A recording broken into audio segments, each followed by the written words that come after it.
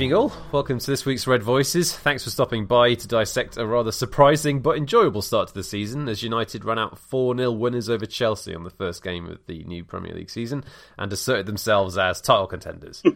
Well, maybe not, but still. With me this week, we've got Shamoon Hafiz from BBC Sport. Shamoon, how are things? Hi, Johan. Great. Great to be on. Thanks for inviting me. And as you said, what a start to the season, eh?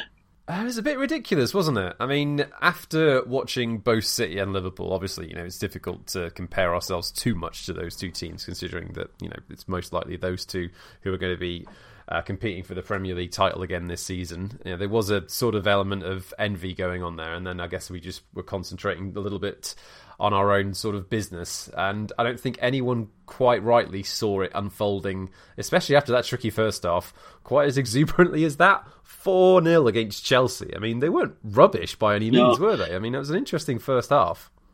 And Chelsea's not our favourite opponents as well, are they? They're sort of our bogey team, so to hammer them on the first game, really enjoyable to watch, and it was like a throwback to the Ferguson days. Fergie himself was there in the stands. You could see him beaming on the Sky cameras. Not just the scoreline, but the manner of the victory was sort of a dream start to the season. No, absolutely. I mean, especially after the way the first half unfolded as well. Tammy Abraham smacking that shot off the post, and in particular with the pressure that Chelsea were exerting. I think we could count ourselves pretty lucky to go in at half-time at 1-0 up, really, couldn't we? Yeah, they were getting on top for large periods in that first half, but I think a settled back. Who would have thought that putting a right back, and then two central defenders and putting a left back in the left back position would give you some stability, where even De Gea has got rid of his last season's form and looked like the player that we know more, and what we've seen of him. A lot of the saves were comfortable for him. You'd expect him to make them, but he did make them. And the one off in the first half off Barkley from his left foot, tremendous save from point blank range. Yeah, I guess the particular is the defence that we start off with, because as before Rich and I recorded last, and in between that period, the signing that United made to round off the transfer window was, £80 million for Leicester's Harry Maguire. I mean, not to make any sweeping generalisations this early on, but it looks like money very well spent at this early stage, doesn't it? Money well spent. Looks, when the camera's on him, there's that headshot of him with the top half of his kit. He just looks like a Manchester United player. He just looks a fit in that shirt.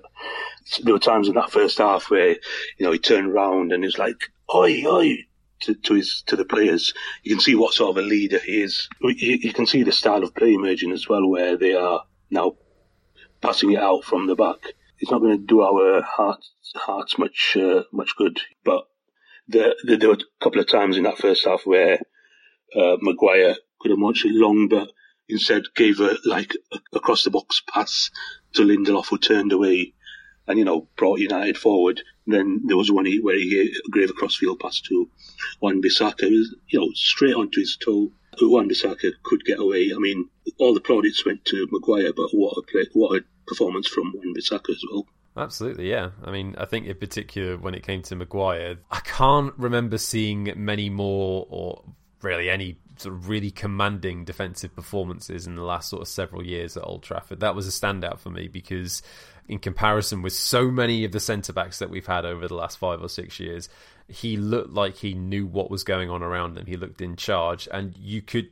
exudes confidence and stability, and that's not something we've been treated to a lot over the last several years. And I guess that's why it was so encouraging to see, wasn't it? Yeah, I was trying to think back to the last time where one of our debut players made such an impact.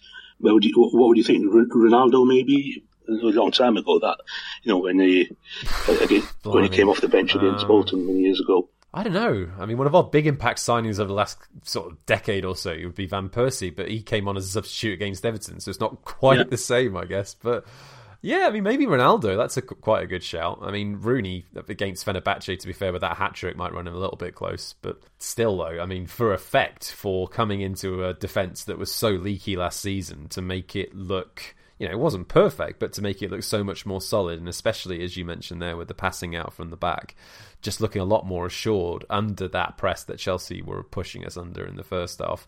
Oh, it was beautiful to watch. But you mentioned Aaron Wan-Bissaka, making his full debut as well. What did you make of him?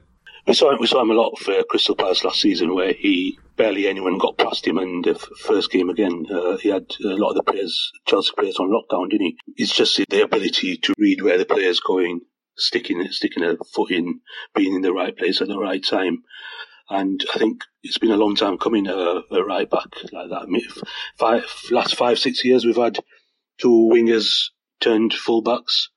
And, last season, Ashley Young was getting a lot of stick, where he ended up not being able to defend and then not being able to cross a ball. So Wan-Bissaka's a breath of fresh air. And if that back line stays fit with De Gea behind them, I think they'll just give each other so much confidence. And I think Lindelof will grow as a player as well. And we saw last season how solid Luke Shaw is. I mean, I guess the next sort of area of the pitch to look at, we will actually talk about the goals at some stage as well. That was the midfield. Now, it was less of a problem in the second half because Solskjaer's tactical tweak seemed to be let Chelsea have most of the ball and we hit them on the break, and that worked to superb effect. But especially in the first half, when we were under that press, the midfield did seem to get very easily overrun. And I don't know, I mean, with Pogba in particular coming back in, and we know that sometimes his performances can be, I guess erratic might be the best term, in the sense that in the first half, I don't think he was pulling up any trees, but then in the second half,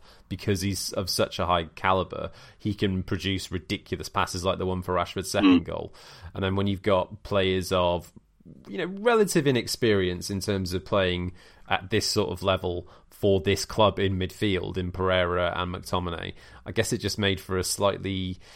I'm trying to think of the best word to describe it. It didn't really necessarily fill me with confidence. I mean, the other option is Nemanja Matic in there, which seems to be particularly distasteful and unpalatable to lots of United fans. I mean, how did you view the midfield's performance over the course of the game? You mentioned in your previous pod that we looked light in midfield, and I think that's going to be the case this season, where we might be overrun. If teams play three in the middle, then it's going to be difficult for Pogba and McTominay to cope with that. But we've got Fred as well.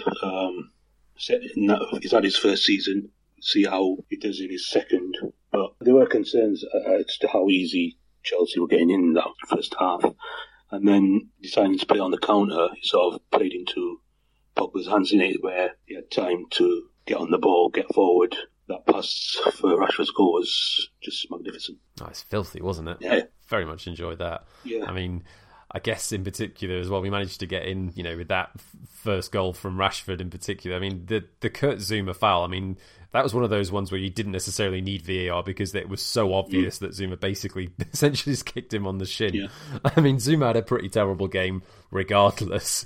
But yeah, that was fortuitous to say the least, considering that, not long after that, it was Emerson smacking the ball against the crossbar from close range. Just going back to that, the midfield chat, do you think we look light in there? Oh, yeah. I mean, don't get me wrong, if a midfield trio made up of Paul Pogba, Scott McTominay and Andreas Pereira can see us through between now and the end of the season, with Fred dropping in every now and then, maybe bringing Nemanja Matic in for, Europa League for added experience when the likes of Angel Gomez or Tahith Chong play, or Mason Greenwood, that's great.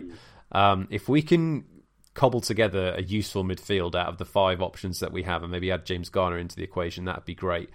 But this is also going against what we know about this current crop of players. Pogba is better when he's got high quality around him.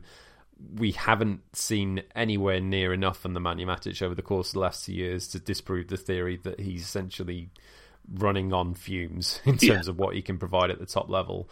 And when it comes to Pereira, I'm still not convinced where his best position is and what he can consistently offer this side. I think there's a player there, I just don't know quite where. Good enough in the defensive half, but further up the pitch, he has the ability to, he gets on the ball and he has the ability to create something. But a lot of the burden this season is going to fall upon the shoulders of Anthony Martial and Marcus Rashford. And from the start they've made, can they carry on consistently throughout the season until May? There's no doubt in the end result of that penalty, was there? It was a throwback to the PSG one where he smashed it into the top corner. Oh, very satisfying. Deeply enjoyable as well. It's always nice to see him smack a penalty like that. He's got such confidence from the spot as well. It's really nice to see. And I guess, as we sort of waltzed our way into the second half, I think one of the satisfying things about 2 of those 3 breakaway goals, especially on the counter, was that we didn't actually play perfect passes apart from that second goal for Rashford. So, in the lead up to Martial's goal, Lingard got sent quite far wide, and it took a really great cross by Pereira. I mean, as you said there, that's one of the things that Pereira can do well. He does actually come up with useful passes, and he's got a great shot on him when he's going forward. It's just sort of the aspects of his game further back on the pitch that might need a bit of work. But yeah, gorgeous cross from Martial, and it was nice to see him get onto the score sheet and open his tally for the season. Because a lot of the burden for, as you mentioned before, with the attack is going to be on Rashford and Martial. So seeing Martial reclaim the number 9 shirt after Romelu Lukaku left, that was a really good start for him, wasn't it? Yeah, really good start, and he wasn't his usual, sulky self, was he? He was looked up for it, and I think we're going to have to be patient with him this season. The fans are going to have to be patient with this season.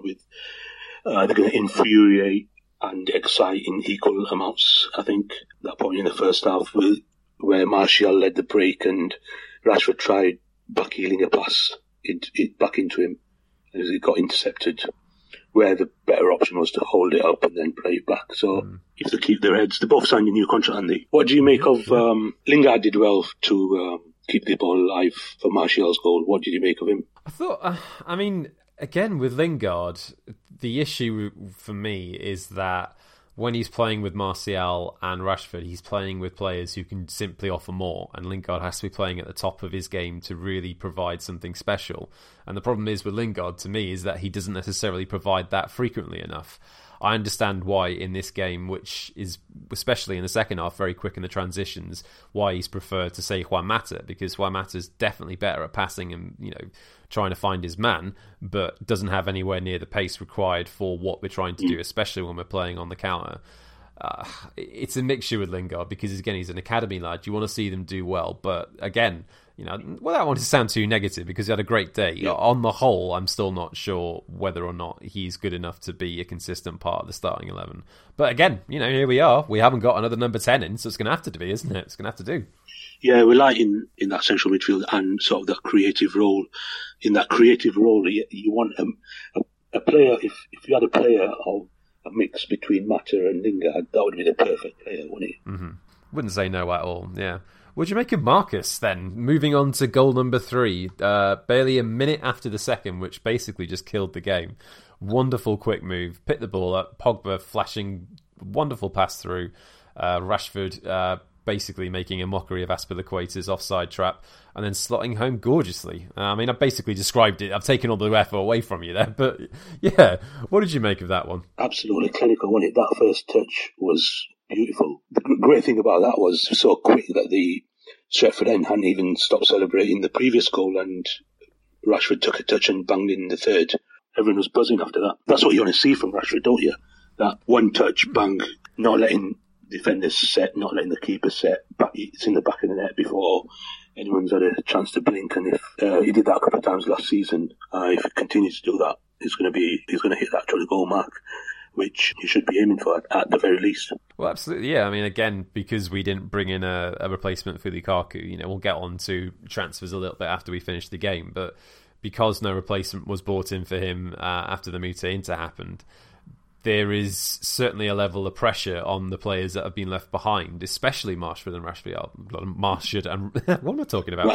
Rashford and Martial, to get the goals for this team, because they are the biggest attackers that we currently have. I don't think anyone realistically expects Sanchez to get anywhere close to double figures this season, because he's been in and out of the side consistently over the last year or so with injuries and form and whatnot.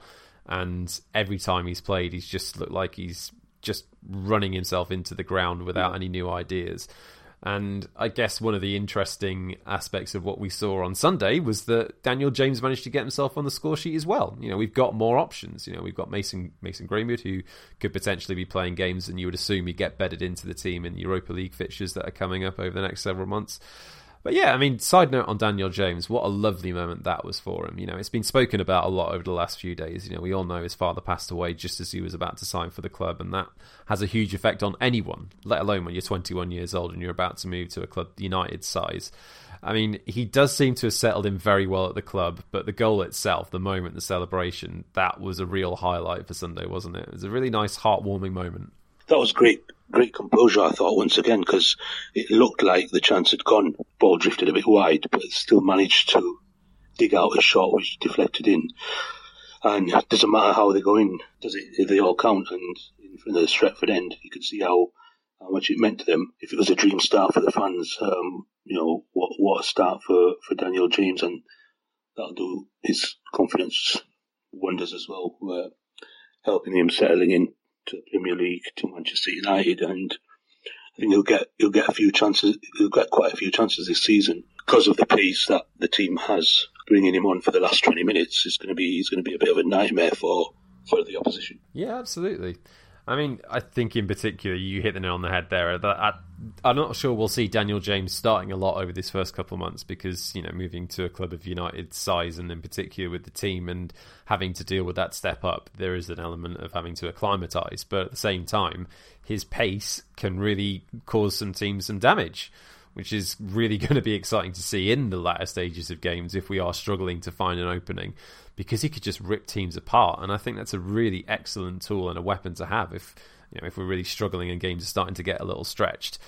I guess one of the interesting things as well was that one of the problems that United have had over the last, sort of 5 years in particular was struggling to break teams down and also not dealing very well with being pressed. Now, there were elements in the sense that, especially in that first half, we didn't deal so well with being pressed. But I thought the interesting tactical tweak of actually making us sit back and go on the counter really helped us. Do you see Solskjaer's sort of plan evolving a little bit to cope with those sort of aspects of the game? Because, he's clearly trying to build this high pressure, high energy passing side. Do you think that's the right way to go for a start? It's the in thing at the moment, and he's seen the success Liverpool and both Manchester City have had with that. And not to go on all David Moyes on here on my first podcast appearance, but they're the two Manchester United have to aspire to be. They've set the benchmark, and now United, they've been left behind. We had Moyes and then Van Gaal and then Mourinho, all outdated managers, if that's the right word. And now we've got Solskjaer in with his modern methods. You could see where he was going straight away in January when he flogged Marouane Fellaini, and he does have the nous that, look, Chelsea are getting on top here, let's sit back a bit. And the last 5 minutes of the first half, when United were sort of pushed back a bit, we looked quite comfortable and we were dealing with all the threat that was coming towards us, and then soaked up the pressure in the second half and hit them on the break, which worked a treat. I guess, especially as the way last season ended, there was a lot of criticism for Solskjaer and the team itself for how things just completely crumbled after the second leg away in Paris. Yeah. But that's one thing that Solskjaer has consistently done over the course of his time at United, isn't it? Is that he has looked at where things aren't working and offered a little tactical tweak that has, on occasions, really done well to swing the games in our favour. And especially after years of Van Gaal and Mourinho, who are very rigid with their tactics and sometimes seem to succeed at United almost in spite of their plans and their tactics. That's really quite refreshing, isn't it? Yeah, it's quite ironic that with the new change of style, and you can clearly see what Solskjaer's trying to do, that the older manager, Mourinho, was there working for Sky Sports, and it sort of turned really sour in the his last few months, didn't it? We didn't know what style he was playing, what methodology there was. We didn't know what direction the club was going in. So for United to produce that in front of the old boss, I think that made it quite sweet as well. Yeah, I mean, that was one of the more enjoyable aspects. I've got to admit, I didn't really try and concentrate too much on what Mourinho was saying, because I think I'm kind of just tired of him. Yeah. I think I'm just done with the shtick. I know that he's a very deliberately sort of acerbic character. I know that he wants to rile people up. I know that he's deliberately quite morose as a human being. I know all that, but I'm tired of him now. I'm tired of a man who doesn't seem to be able to look at his mistakes and learn and analyse where things have gone wrong. I'm not saying that everything that happened at United was completely his fault, because we know that United is not necessarily the easiest place to come and do a fantastic job. You know, we've seen that from 3 managers already over the last 6 years. But at the same time, I'm more than happy to have seen United win 4-0 with some tactical tweaks, with Pogba and Rashford and Martial all playing starring roles. And I guess, again, you know, speaking of a bit of sweetness, the fact that in the middle of the pitch was £80 million Harry Maguire, who Ed Woodward refused to buy for Mourinho 12 months earlier. We could have got 70 million last time, yeah. I mean, that is true. But we had just spent £50 million on Fred, and we all thought he was going to be awesome. So, you know, swings and roundabouts. Mourinho, whether you like it or not, you'll see much more of him maybe on telly nowadays, and he'll make a comeback into management one day. But the comment about Luke Shaw made me laugh, where he said Maguire's going to learn that he's going to have to cover Shaw a lot this season.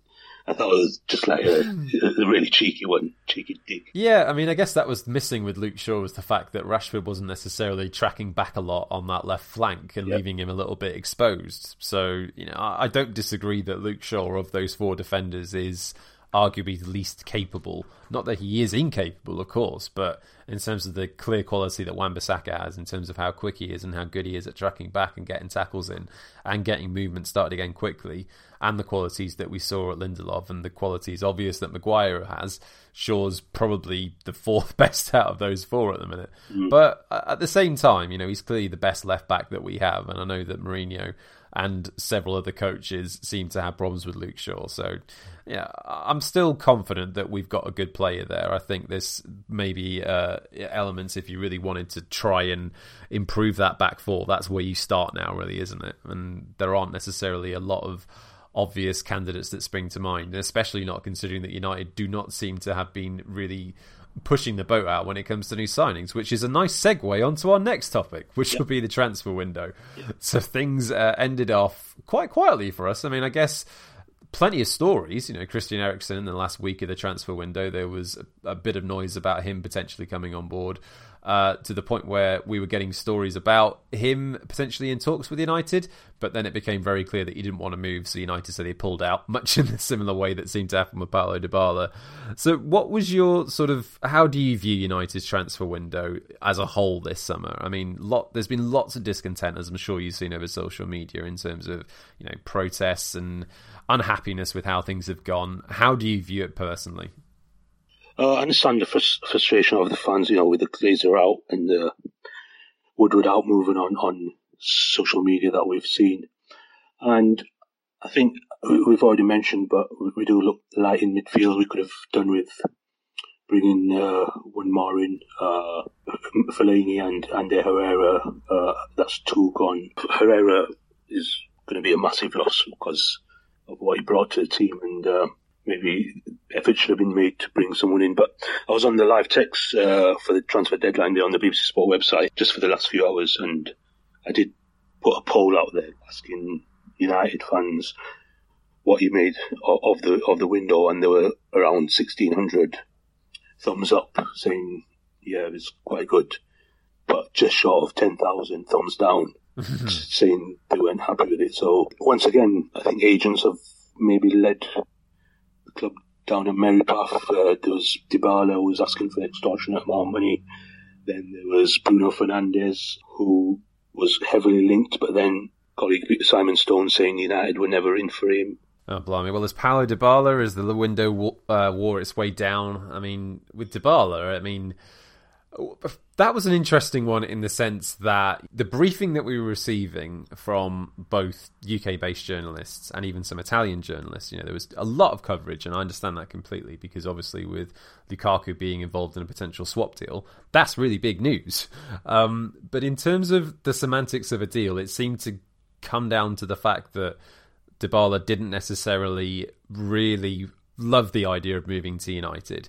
Now, in that sense, do you think it was right that United didn't fully push the boat out for him? Yeah, absolutely.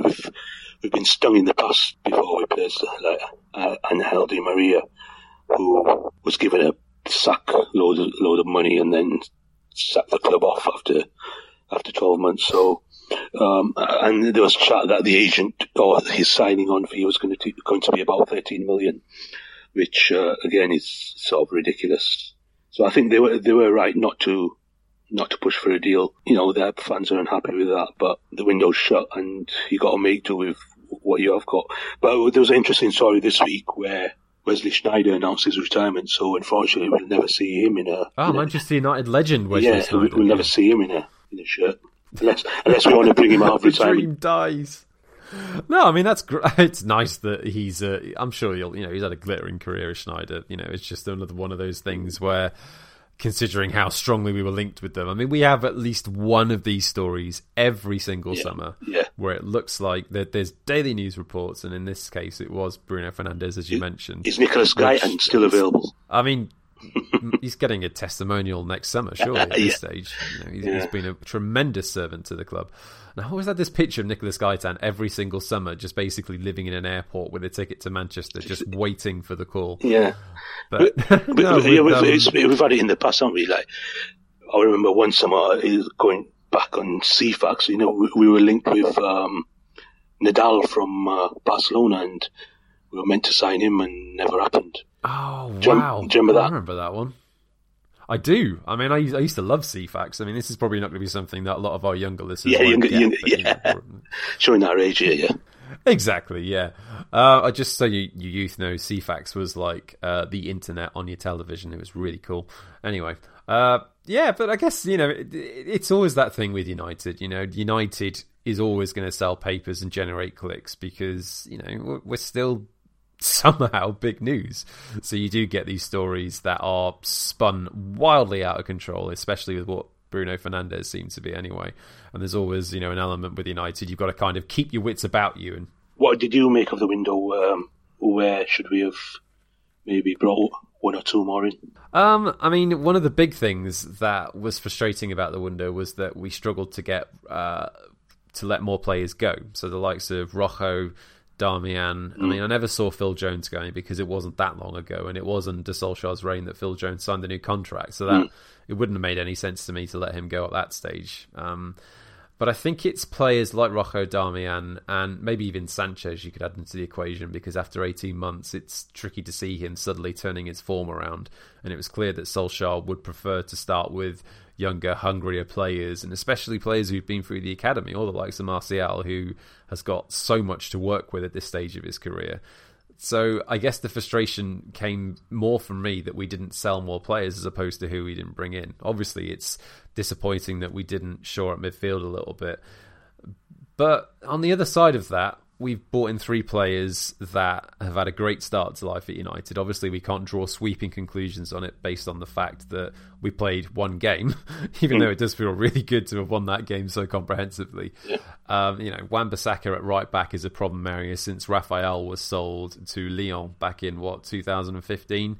We've needed potentially a new centre-back for a while, and, plenty, apart from Victor Lindelof, you can't consistently trust pretty much all the centre-backs at United.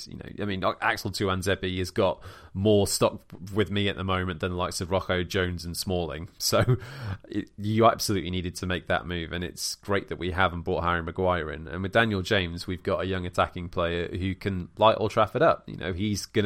I think he could really do well at United in particular. So those are 3 players that we brought in that have been excellent buys. And then on the other side of that, we've sold a player in Romelu Lukaku who didn't want to be at the club anymore, who was kicking up a bit of a stink, who, whilst he had scored a lot of goals in a relatively short space of time, was arguably the least adaptable to what Solskjaer was trying to do, really, wasn't he? I mean, Lukaku's a great person to talk about. I mean, he'll clearly do quite well at Serie A. What do you think of United selling him? Do you think it was a mistake not to bring anyone in, despite the fact that it happened quite late on in the window? Because they sold him quite late, there was no need to panic and go for someone else in a last-ditch attempt to fill squad numbers. But from what I've read about Lukaku, he did sort of down tools. He wasn't a very positive influence during pre-season. One of the training sessions, he sat in the dugout and watched teammates train, and he just sat there, didn't get involved. He called Conte the greatest manager in the world, didn't he?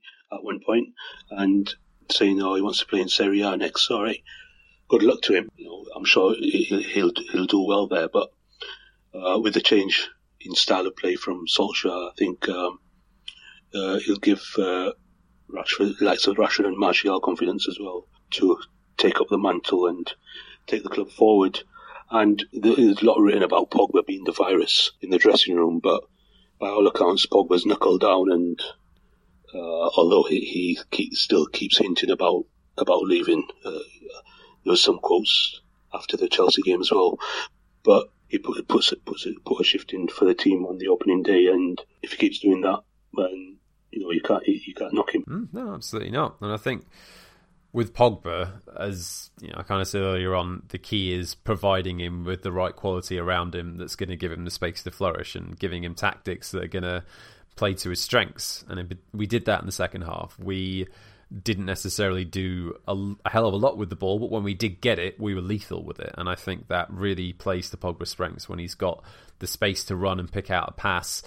There are few players in the world, let alone the Premier League, that are as good at doing that as Pogba is. That's one of the greatest joys in football.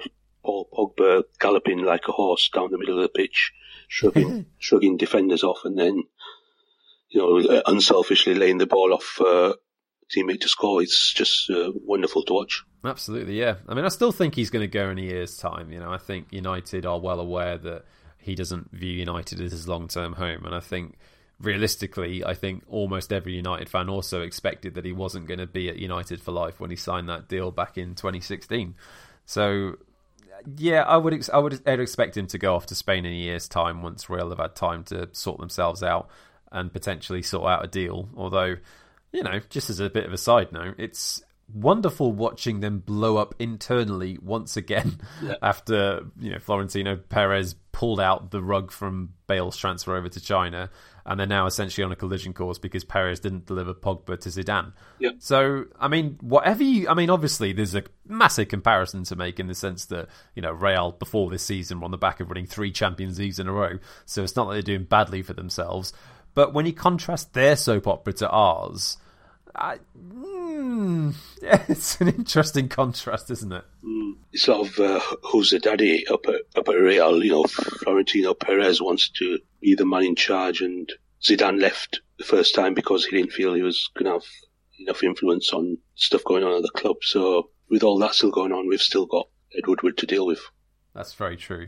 I guess the only thing to talk about now before we wind down for the evening is, obviously, you can make as many grand sweeping declarations and sweeping generalisations as you like. One game into the season, we won 4-0. Clearly, we're going to win the league. But where do you see this season for United going?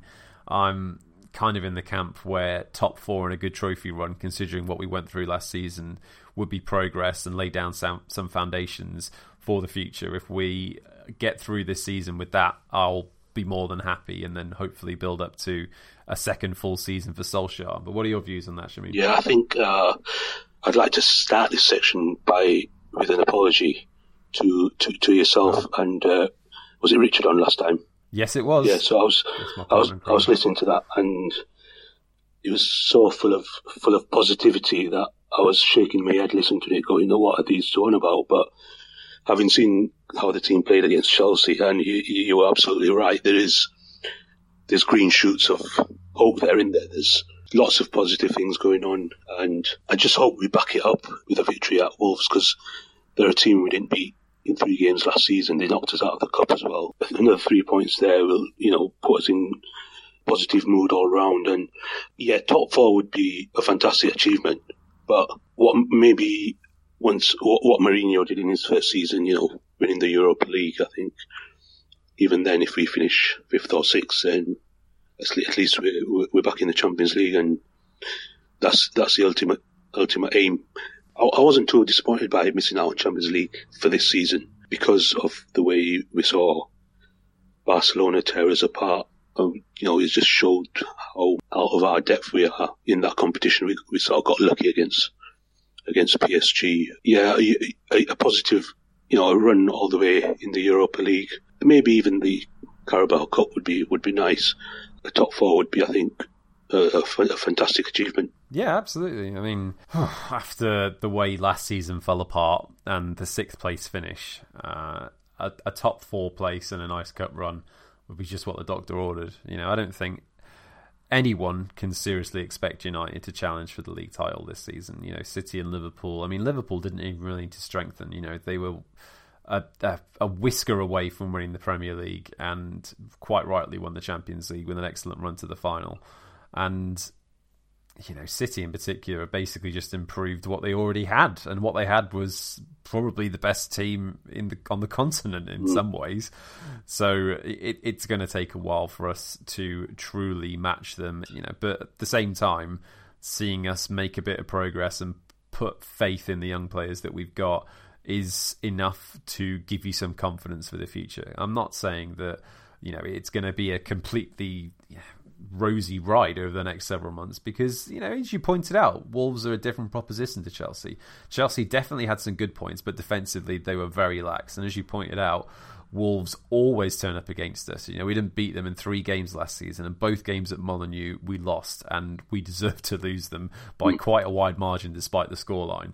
So, yeah, it's not a game I'm absolutely relishing, but it would be a really good test for United, I think, after Sunday, just to see how much more mettle there is about the team this year. Yeah, they do have a Europa League qualifying game on the Thursday before we play them. And we'll have had, 7 full days of training, so hopefully that extra game helps us. But I think the top 3 are set, I think. It was with City, Liverpool and Tottenham, and I think there's a scramble for one spot between United, Chelsea and Arsenal, and if Chelsea continue like they've started, then it's going to be a battle between us and Arsenal for that final spot, and it's going to be interesting how we fare in the fixtures between the top 6. Oh, blimey, yeah. I mean, the thing with Arsenal seems to be a perennial thing with them. They still don't really have much of a defence. I didn't watch much of the Newcastle game at the weekend, but that's always going to be the biggest weakness for them, and what sort of mental strength and character have they actually got. And I still haven't seen much to suggest that even under Emery that's taken a massive turn. But still, you know, I guess we'll see. I'm very much looking forward to Wolves anyway. But yeah, let's round it off for the evening there, Shamoon. Thanks very much for joining us. Where can people get you on Twitter, should they wish to? If they want, it's at Shamoon Hafez. I mean, I've also got to pass on my deepest thanks for actually saying that Richard and I were right, which does not happen very often, if at all, over the 4 years of us doing this podcast. So thanks very much, mate. Very much appreciate your presence this evening. It's been a pleasure. Nice one. Thank you. Cheers. And guys, thank you very much for listening. Don't forget you can get us all over Twitter and the internet should you wish to. You can get Shamoon, as mentioned, at Shamoon Hafez. You can get Rich at Rich Red Voices, me at Ewan Lennett, and the podcast at Red Voices MUFC. You can also get our website at redvoices.net, and you can find us on Spotify, on Stitcher, on SoundCloud, and the Apple Podcast app. Have yourselves a superb week, and I guess we'll be back after Wolves. Take care of yourselves. Bye.